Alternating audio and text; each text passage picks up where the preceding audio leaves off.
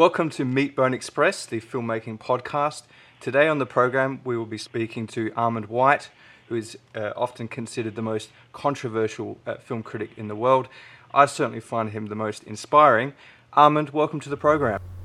Thank you. Thanks for asking me and having me. Firstly, I would like to ask you about working for both a gay publication and a conservative publication at the same time. Has that ever been complicated? No, not so far. Not so far. In my career as a writer, I've always written for publications that were open to my voice, open to my point of view, and that's all I ask. And I'm fortunate to have two publications of the stature of National Review and Out magazine. I'm happy to write for them, and glad to be at both places. Recently, I read an article that you preferred Paul W.S. Anderson to Paul Thomas Anderson. Rather than talk about the article, there was a great comment under the article, and I just want to quickly quote it. And it says, "Armond White isn't unpredictable at all. He has certain principles with regards to cinema that by reading his reviews are easily understood. He hates nihilism and he loves humanism." Do you think that's a fair comment? Sure. Yes, that's fair. And to expand, I guess, on your first question, one can say that writing for National Review and Out, two publications that might superficially seem to be opposed to each other, really just give me the opportunity to express my humanism to two different audiences, perhaps, but also in two different ways. One way with National Review that might be a little more political, and one with Out magazine in a way that might be perhaps a little more culturally oriented. But in the cases of both publications, I am able to try to articulate my point of view towards the arts, towards film, towards culture, and it is a point of view that is in favor of humanism, that believes that life does have a meaning, and that human beings owe each other a certain amount of mutual respect, and that this is what we should aim for as politicians. This is what we should aim for as sexual people as well, as social people too. And that's what I look for in movies. That's the way I try to live my life as well. So how do you feel about nihilism? And how do you feel about nihilism in cinema? Well, the funny thing about nihilism, and also about the cynical view of life and art, it's the kind of thing that appeals. It's kind of age-based. I think it appeals to young people, particularly teenagers, because it seems to be smart. It takes an awareness of the world and the way human beings mistreat each other, and it responds to it with a kind of self-protectiveness. And as a teenager, as an adolescent, you think you've got it all figured out, and so cynicism is the way to be. Negative points of view or negative perspectives on life, on the world, seem smart to you as a young person. As you get older, I think if you mature, if you don't just get older in age, but if you mature emotionally, you start to understand that life is complicated, and that the difficult things in life must be responded to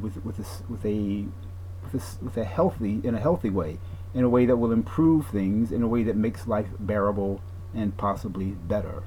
And in that sense, nihilism loses its fascination. It loses the fascination that it might have for a teenager who thinks that a negative perspective, a life is meaningless perspective, a perspective that there is no worth or value or importance to life, that loses it loses significance. It loses credibility. It loses usefulness as one gets older. I'd like to ask you about Pauline Kael and your Sure. your relationship with her and her writing. Why isn't she talked about very often? certainly in academic circles.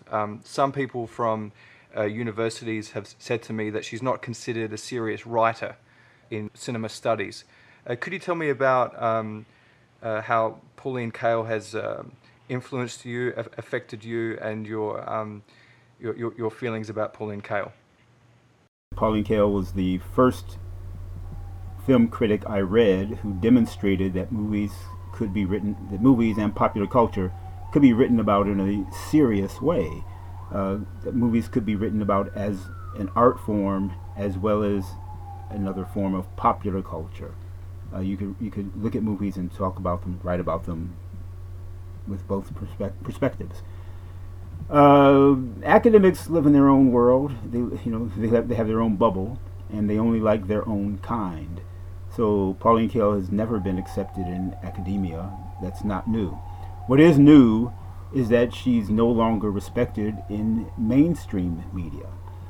It was revealing and funny to me about 5 or 6 years ago when I was editor of a publication called City Arts. And at that time, 2 books came out. One was a new collection of Kael's writing, and another was a biography of Kael. And with the publication of both those books, there was also an article printed in the New Yorker magazine, which is the publication where Pauline Kael wrote for so many years, that blasted her, that ridiculed her.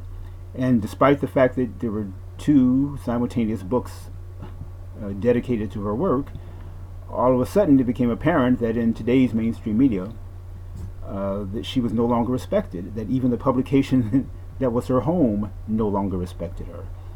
And I think that was surprising to me. I've always known that she had no academic cachet, but that's the fault of a closed-minded academia. But I had always suspected that in the world of popular culture, popular journalism, mainstream media, that she was a name to reckon with, and having written for a publication like the New Yorker, that she would always be respected. But that respect is gone, and I think that's happened. That having happened is a result of the change in popular culture, where movies and popular culture are no longer criticized.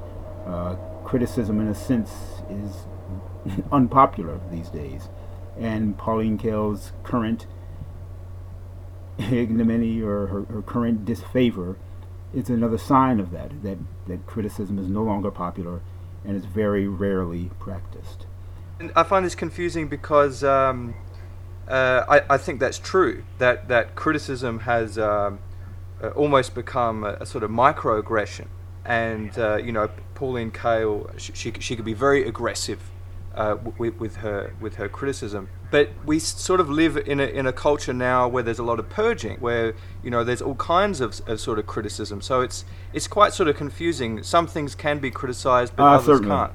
Certainly, but it's also interesting to note the change.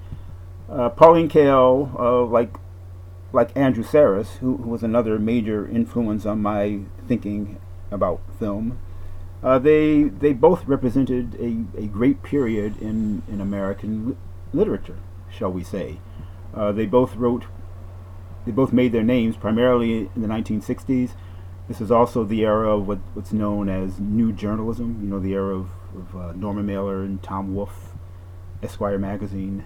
This is a period where a certain kind of writing ability and personal perspective on the world was expected and respected in journalism, and it was a period when film criticism became very popular as a journalistic practice.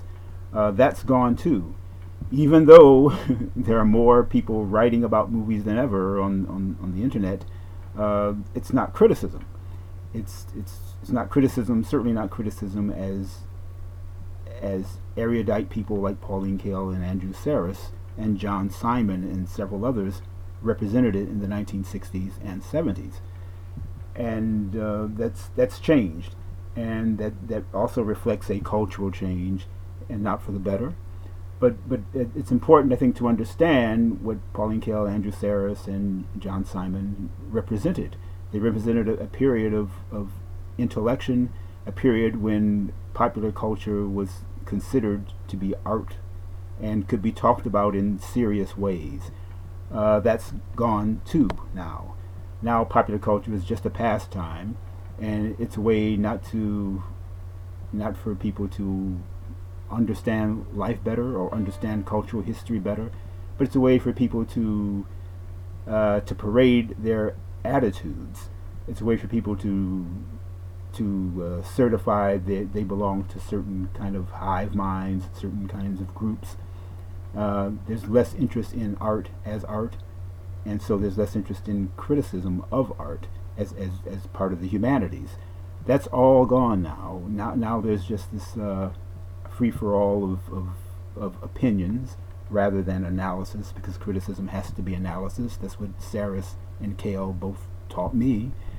And now it's just opinion, and it has to be an opinion that people agree upon, rather than an opinion that expresses one's personal point of view.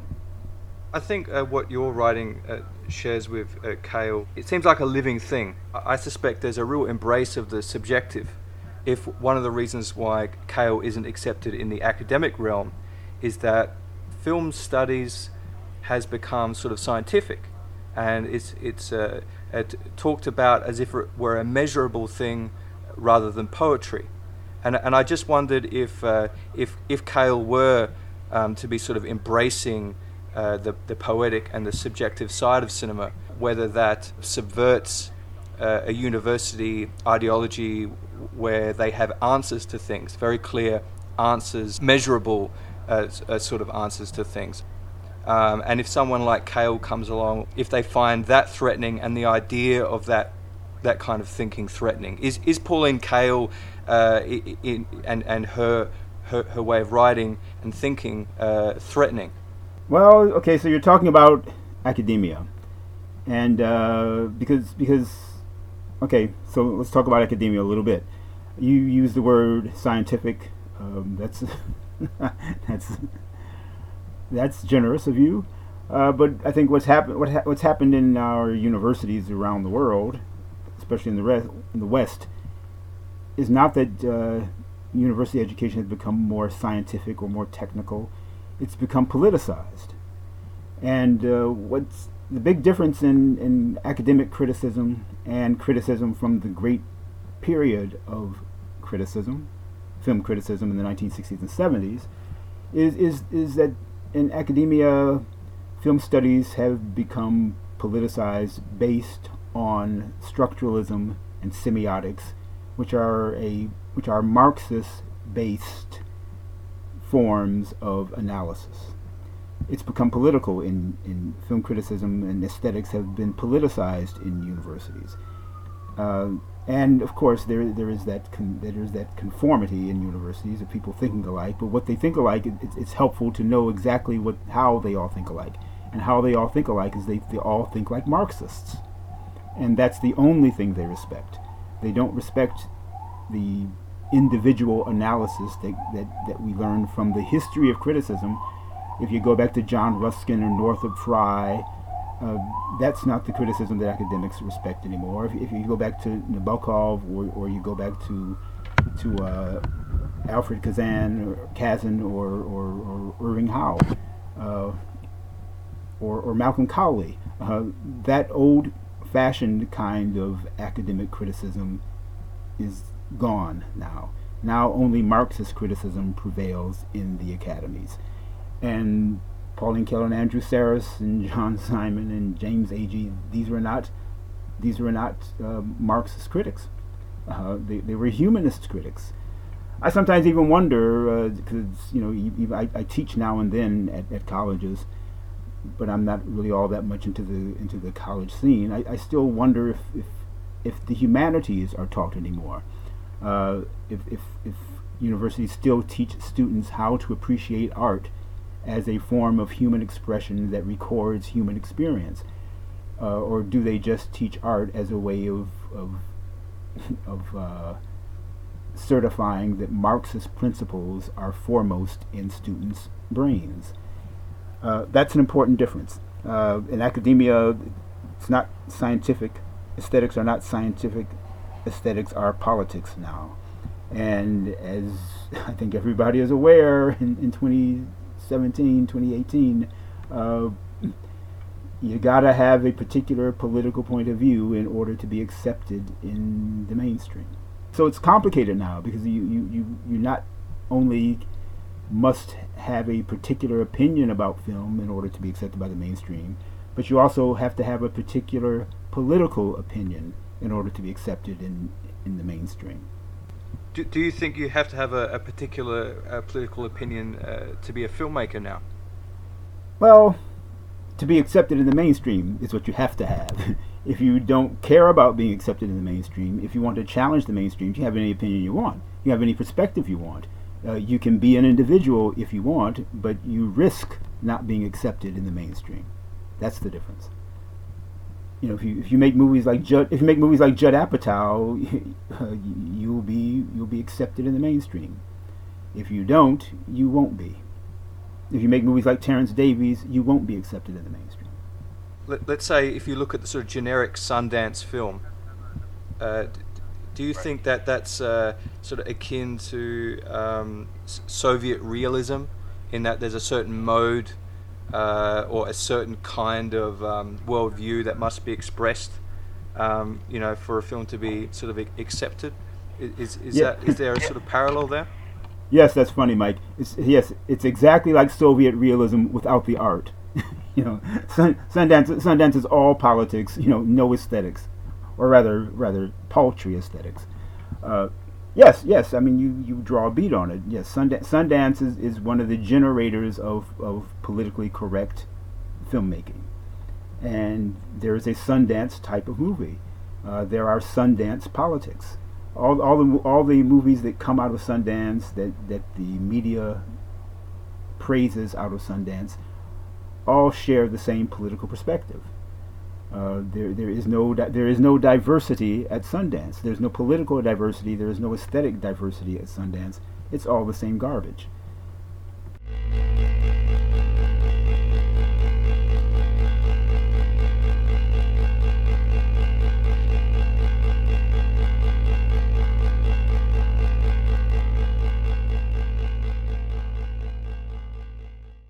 I just wanted to, talk about the filmmaker Andrei Tarkovsky, who was making Christian films in a Soviet, officially atheist regime, and he is then exiled for the rest of his life. Is that one of the reasons why we don't get a lot of religious cinema from America, despite a very large percentage of the population identifying as religious and Christian? That's as good an explanation as any. Hollywood being the center of film production in the West. Hollywood tends not to be religious. It is in fact hostile to religion.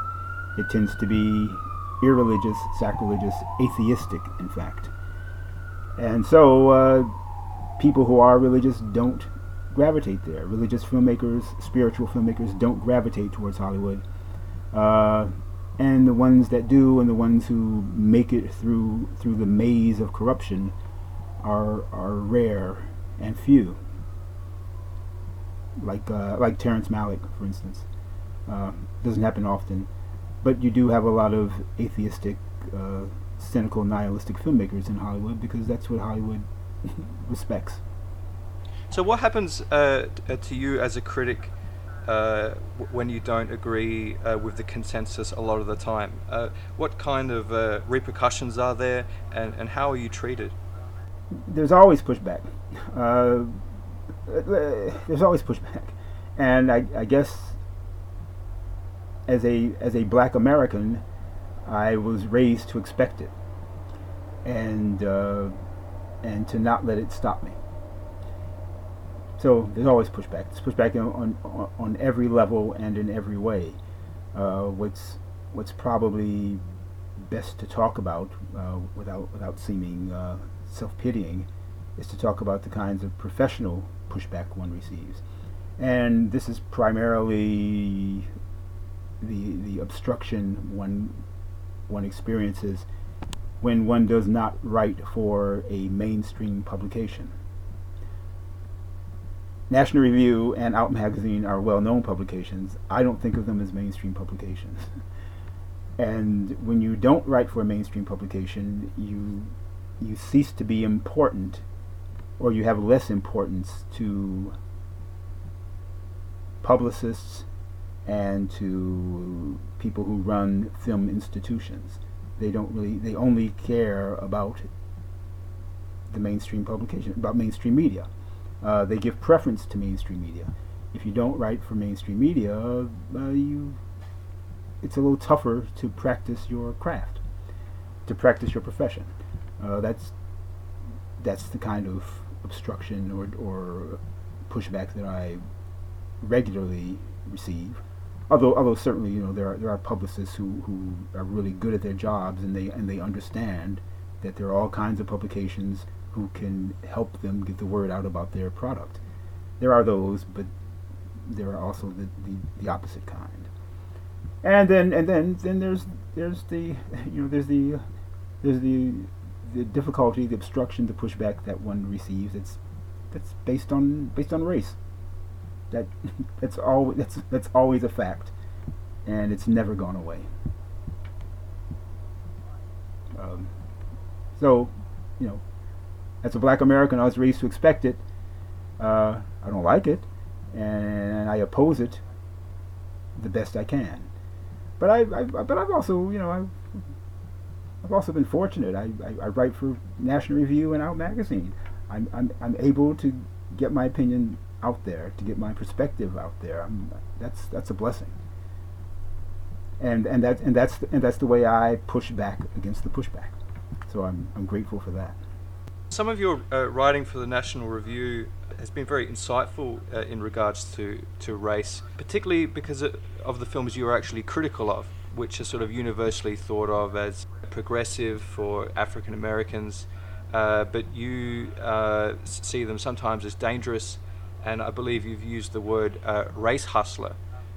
Could you tell me what a race hustler is, and some of the films that you see as dangerous or condescending, and why they are dangerous and condescending for African Americans? You know what a race hustler is. It's someone who sells race to get ahead.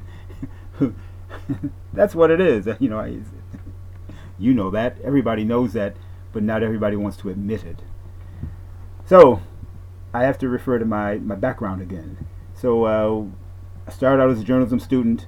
I also got my master's degree at Columbia University in film history, theory, and criticism. The first journalism job that I got was writing for a newspaper here in New York City called the City Sun. The City Sun was a black-owned newspaper, and the City Sun had a motto. And that motto has been abused recently, but at the time, and I started writing for the City Sun in 1984. In 1984, the City Sun's motto was marvelous to me and rather fresh. That motto was "Speaking truth to power." And the City Sun was a wonderful paper to write for, because it was published and edited by two people, Andrew Cooper and Utrice Lead, who were intelligent and courageous black folk and experienced journalists.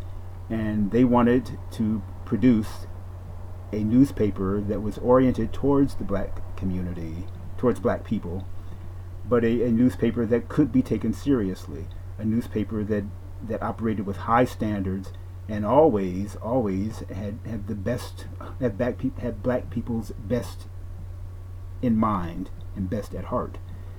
And the City Sun, when it was publishing, which was published between 1984 and 1996, it became a force in New York City. It became a force primarily because it could be taken seriously, and it was produced by intelligent and principled people. And I'm not just talking about me. And it was at the City Sun that that I learned how important it was to have a principled point of view, and how important it was to even be able to criticize black people, black politicians, and black artists, because it's important to do so. It's important to not just accept someone's work simply because of their race or because of their gender, but to hold their work to a high standard. I learned to do that at the City Sun. I also learned at the City Sun that there was an audience for it, that thinking black people appreciated it. And so using the term race hustler for black filmmakers who don't have high standards is not new for me, and it's not new to any black person or any white person who cares about art, who cares about standards, who cares about life, politics, who cares about race, gender, or whatever. That's not news. It's just uncommon these days. But I learned the value of having high standards and applying high standards to black artists. I learned that at the black-owned newspaper called the City Sun. And so I've tried my best to continue that practice in my own writing.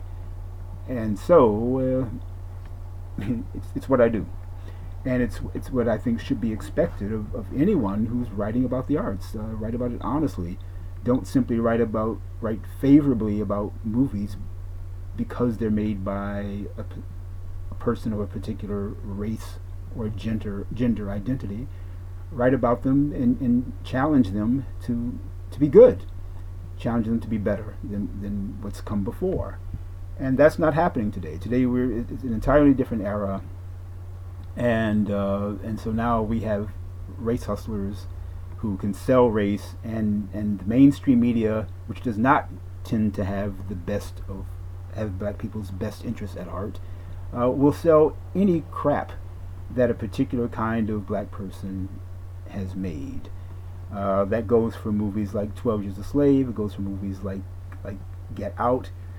And if you've seen the cover of the new issue of Time magazine, which puts this film called A Wrinkle in Time by Ava DuVernay on the cover, you have to be concerned. I haven't seen it, so I can't venture an opinion on. I haven't seen it yet, so I can't venture an opinion on A Wrinkle in Time. But Ava DuVernay's past record as a filmmaker is not a good one.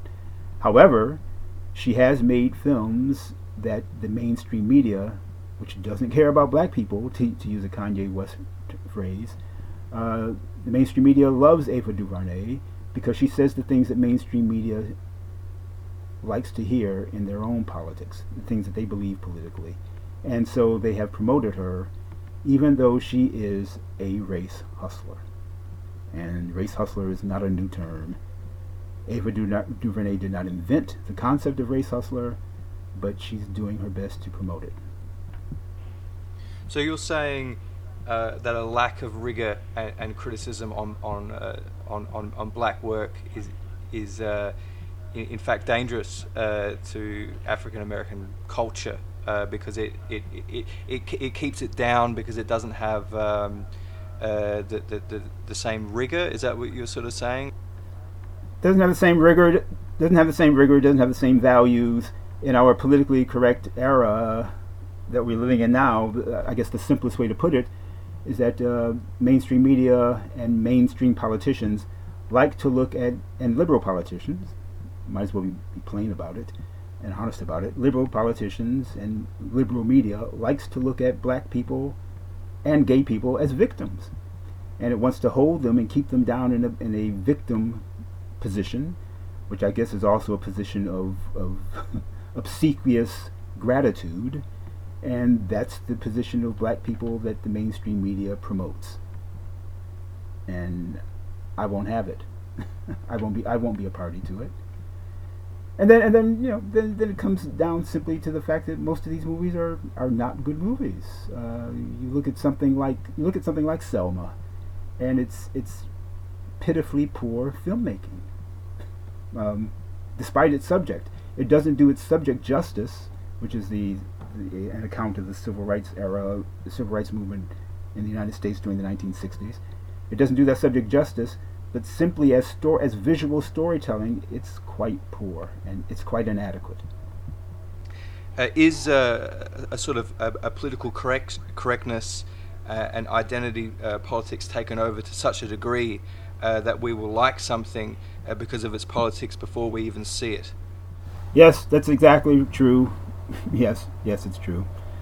But when that happens, I guess you could say that that's just being human. But when that happens, it's kind of lazy. We're not challenging ourselves when we like a movie simply because it says the things we want to hear. The best art is the art that challenges you. One of the thrills of watching Jean-Luc Godard movies is that you at some point and you realize, I never thought of it that way before. And as you watch a Godard film, you start saying that to yourself many, many times because his films make you think. And people are not accustomed to that in most movies. Most Hollywood movies, being mainstream commercial product, simply want to offer a salve to you and satisfy you and make you not think, just make you comfortable and satisfied and happy without thinking. And unfortunately, that's the way most people look at most movies. They're not accustomed to being challenged at the movies. But this can become dangerous especially in this politically correct era, when the movies become more and more explicitly politicized and try to force people to all think alike, and not just think alike, but think the same thing. Think that black victimization is fun and is okay, and puts one in a position that one should be satisfied in. That's dangerous. And the same thing goes on in movies, in what we would call gay movies too. Gay movies are also encourage the victim mentality, and that's just not helpful to anyone. Rather than simply identify themselves as a humane position. One of the things I try to write about often in Out magazine is that the best movies about gay experience are the ones that show characters trying to understand themselves and realize who they are as human beings, rather than simply identify themselves as social victims.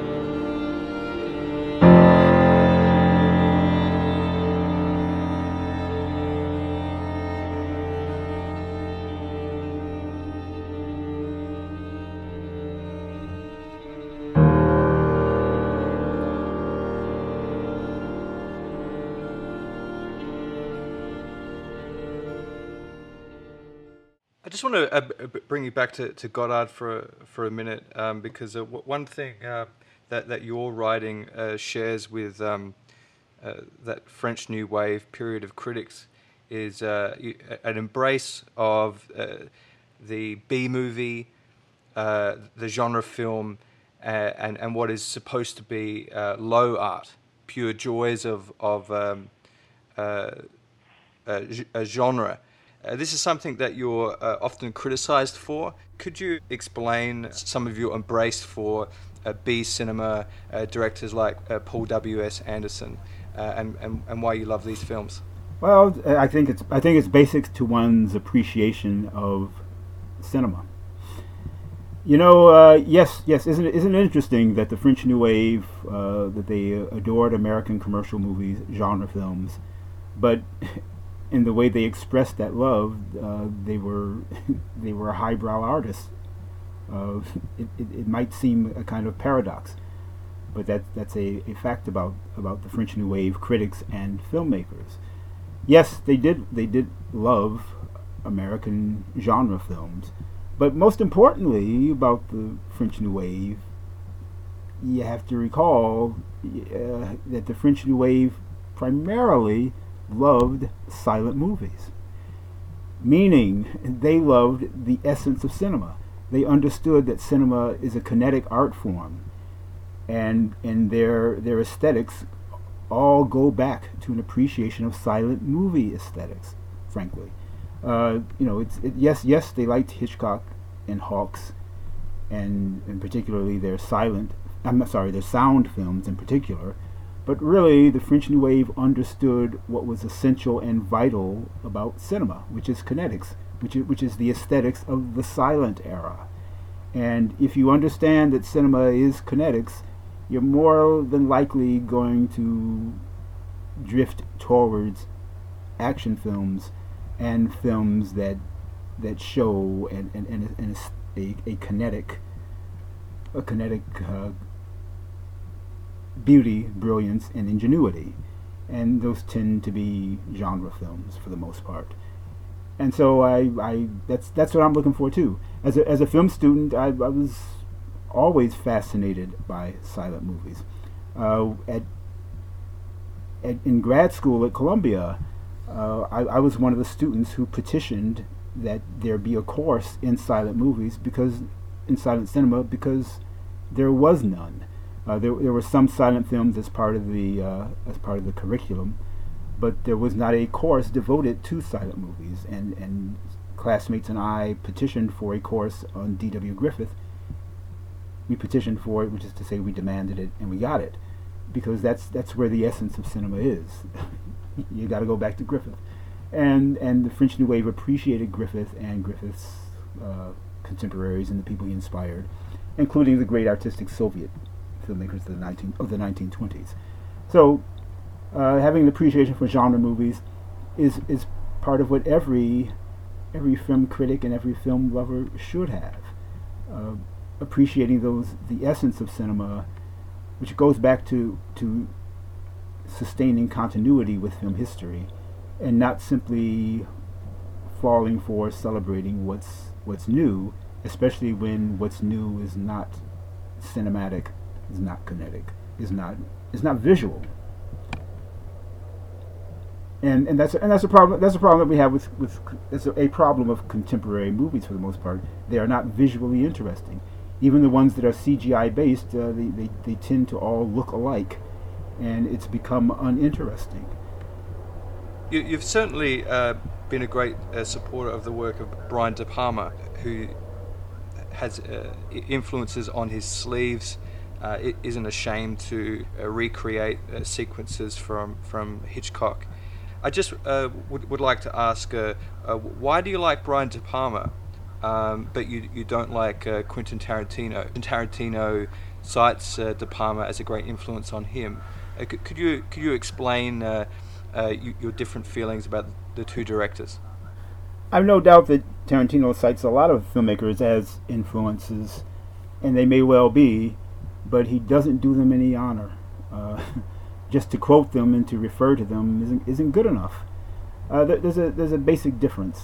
I remember when Tarantino's Pulp Fiction came out, there was a critic for a New York publication who praised him and said that Tarantino understands French New Wave conventions. And I thought, that's not true, and it's unhelpful, because you can look at Tarantino's films and see quite clearly that he does not understand French New Wave convictions. And French New Wave filmmakers believed in kineticism. They also believed in humanism. They made movies about the human experience and about human feeling. Their movies of the French New Wave, of the Nouvelle Vague, gave meaning and feeling to life and to cruelty and death. And Tarantino does not do that. He doesn't understand what the French New Wave was doing when it referred to the history of Hollywood genre filmmaking. Quentin Tarantino is quite a different animal. He's a comic sadist. He's not a humanist as the French New Wave were. And as the American filmmakers who were directly influenced by the French New Wave also were, that being filmmakers like Brian De Palma and Coppola and Scorsese and Spielberg and Walter Hill. These are humanist filmmakers. Tarantino's not a humanist filmmaker. And that's the basic difference. Also, Brian De Palma is extremely, supremely kinetic and visually oriented. Tarantino is not. Tarantino writes screenplays and then films the dialogue. He's not, to put it simply, he's not a visual filmmaker. Do you think that's why he's so popular? Because the sort of rise of television, I would struggle to tell you one director that works in television, but I could tell you the writers. So it's a sort of writer's medium. Do you think that that there's a connection there? Oh, of course there is. A Tarantino movie is all about the dialogue. It's not about the images, ever. What do you think of David Cronenberg's Crash? Well, that's an interesting film, and it has, what I remember from Crash is that it has very admirable rhythm and visual texture. I also remember there's a quote from Bernardo Bertolucci when Crash played at the Cannes Film Festival, and Bertolucci said that it was a religious film. And that's an interesting perspective. I think I know what Bertolucci meant by that, because it's about people who are devoted, about devotees who are searching for some kind of meaning, and I guess you can see that as a kind of religious parable. And it's an interesting film. It's not a film that I love, but I respect it. So what is your mission as a critic now, as opposed to when you first started? Oh, I think it's the same. I think one thing I didn't mention to you is that Black American, born and raised in Detroit, Michigan, also known as Motown, and fortunately raised in Motown during the period of Motown's greatness. And so a large part of what I'm interested in is in popular culture that is as exciting and as moving as Motown records, as Motown music. I like popular culture. I'm excited by it. I'm not just entertained by it, but I learn from it, and those are qualities that I also seek in art, in different forms of art. That's what I'm always after. And as a critic, it's always a process, as I just said. It's a learning process too, and I'm always interested to see a film or hear a new piece of music and try to learn from it, but primarily try to understand what it is I'm looking at, what it is I'm listening to, and try to figure that out as well as try to grasp its meaning. And to me, that's the excitement of being a film critic. That's the excitement of being a person who enjoys popular culture. Trying to understand a movie like Terence Davies' A Quiet Passion, trying to understand a piece of music like Morrissey's Low in High School. It's exciting to try to figure it out. It's not that you hear this music or see this movie and you just get it. The process of watching and listening involves an effort towards understanding it and grasping it. And any work of art that's grasped too easily probably is not very good, and certainly is not going to sustain you as a person. It's not, movies and music that you like too immediately tends not to be the music or movies that you will go back to.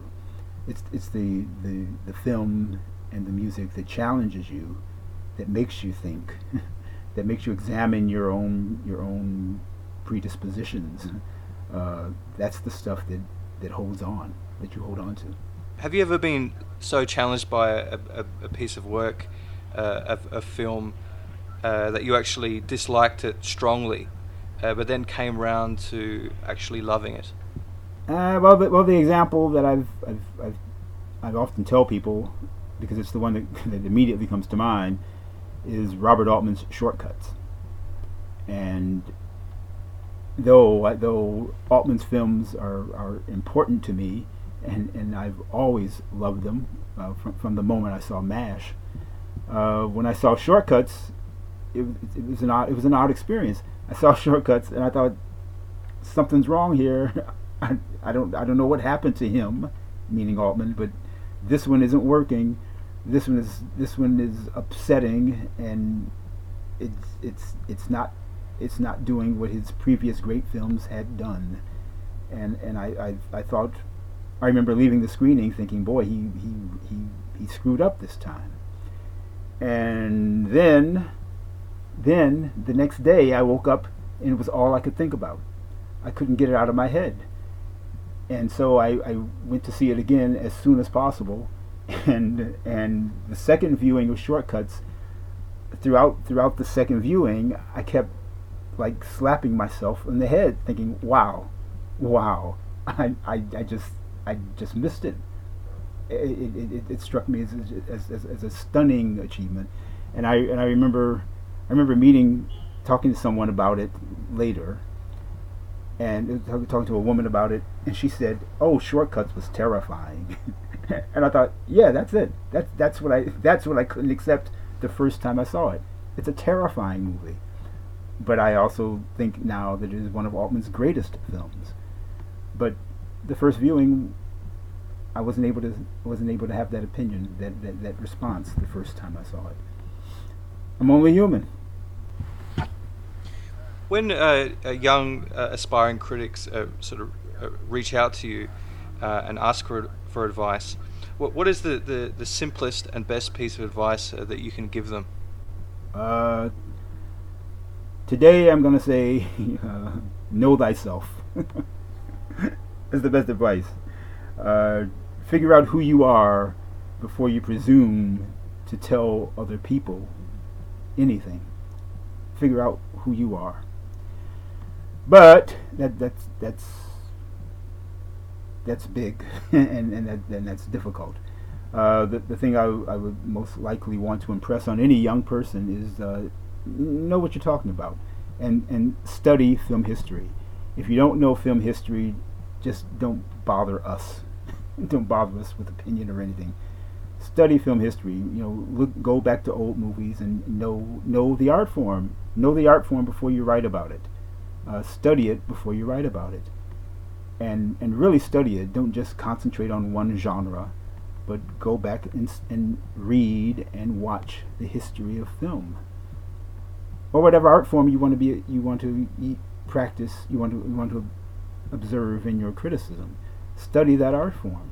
One of the most upsetting things about mainstream media and the reviewers who get hired is that it's as if knowledge of the art form is never required of film reviewers, and this is something that publications would not ever dare for an architecture critic or a music critic or even a book critic.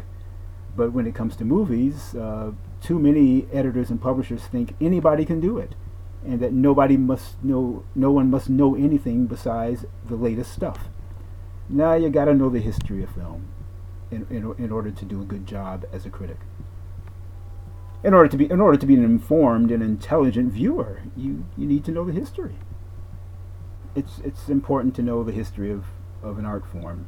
It's part of the humanities. When I said before that I wasn't sure whether or not universities taught humanities as a course anymore, and I don't know that they do, it's important to know the history of the humanities, of the art forms, of the cultural forms that help human beings sustain themselves. We all need to know that. I wouldn't presume to tell a filmmaker how to do anything, because some filmmakers break the rules and recreate the art form, and people have to be free. Artists have to be free to do that. Critics are a different matter, but artists have to be free to break the rules, because that's how the art form grows. That's how any art form grows. You know, artists don't necessarily have to know the history. They just have to be able to accomplish what they're doing and express themselves in interesting ways. When I see a new film, when I see a film by a young filmmaker that is just ineptly made, well then they get the, you know, they must face the wrath of measurement by the great work of the past. But if you have a filmmaker who can be truly innovative, well, that's something to protect, but it's also something to marvel at, and it doesn't happen often, by the way. The rise of the comic book film and its sort of domination, is that partly because people can't find the same myths and archetypes in other mainstream cinema, that it's kind of been, everything else has been subverted, everything else has been sort of turned upside down, and the only place to go to find myths, archetypes, and even religious ideas are actually in the superhero films? Well, that's a good notion, Mike, and I agree. With only this exception, that you can only, what people are searching for cannot be found in the Marvel films, and people who think so are mistaken. But what they're searching for can be found in the Zack Snyder DC films, because that's what Zack Snyder is all about. Going back to his Dawn of the Dead movie, going back to 300, the man is concerned with mythology, and he's a contemporary artist, and he is expressing the modern need for myths, and also to understand myths, in human terms, in modern human terms. And that's the beauty, to me, that's the depth of films like Batman vs. Superman and Man of Steel, and that's what's so fascinating about his visual gifts. He doesn't make comic book imagery that's simply based on feats of daring do. He's always interested in visualizing the strain of human struggle, if I can put it that way. And in that sense, his interest in myth also connects to the effort of human living, and you don't get that from the Marvel movies, but it's all in Zack Snyder's films. His films are extraordinary for that reason. And you think there's an innate need in people for those things? Sure, and the need is older than you and I. Yes, mankind has always needed that, and unfortunately, filmmakers like Tarantino don't understand it, and most contemporary filmmakers don't understand that. They've taken that humane essence out of cinema. But the best movies are the ones that remind us that we are human, and of the struggle of humanity. Those are the best movies.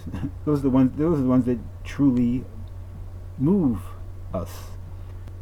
And the marvel of being human, and the marvel of understanding that we are perhaps part of something bigger than we currently know.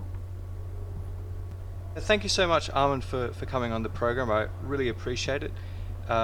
It's been great talking to you. Well, thank you. It's my pleasure as well.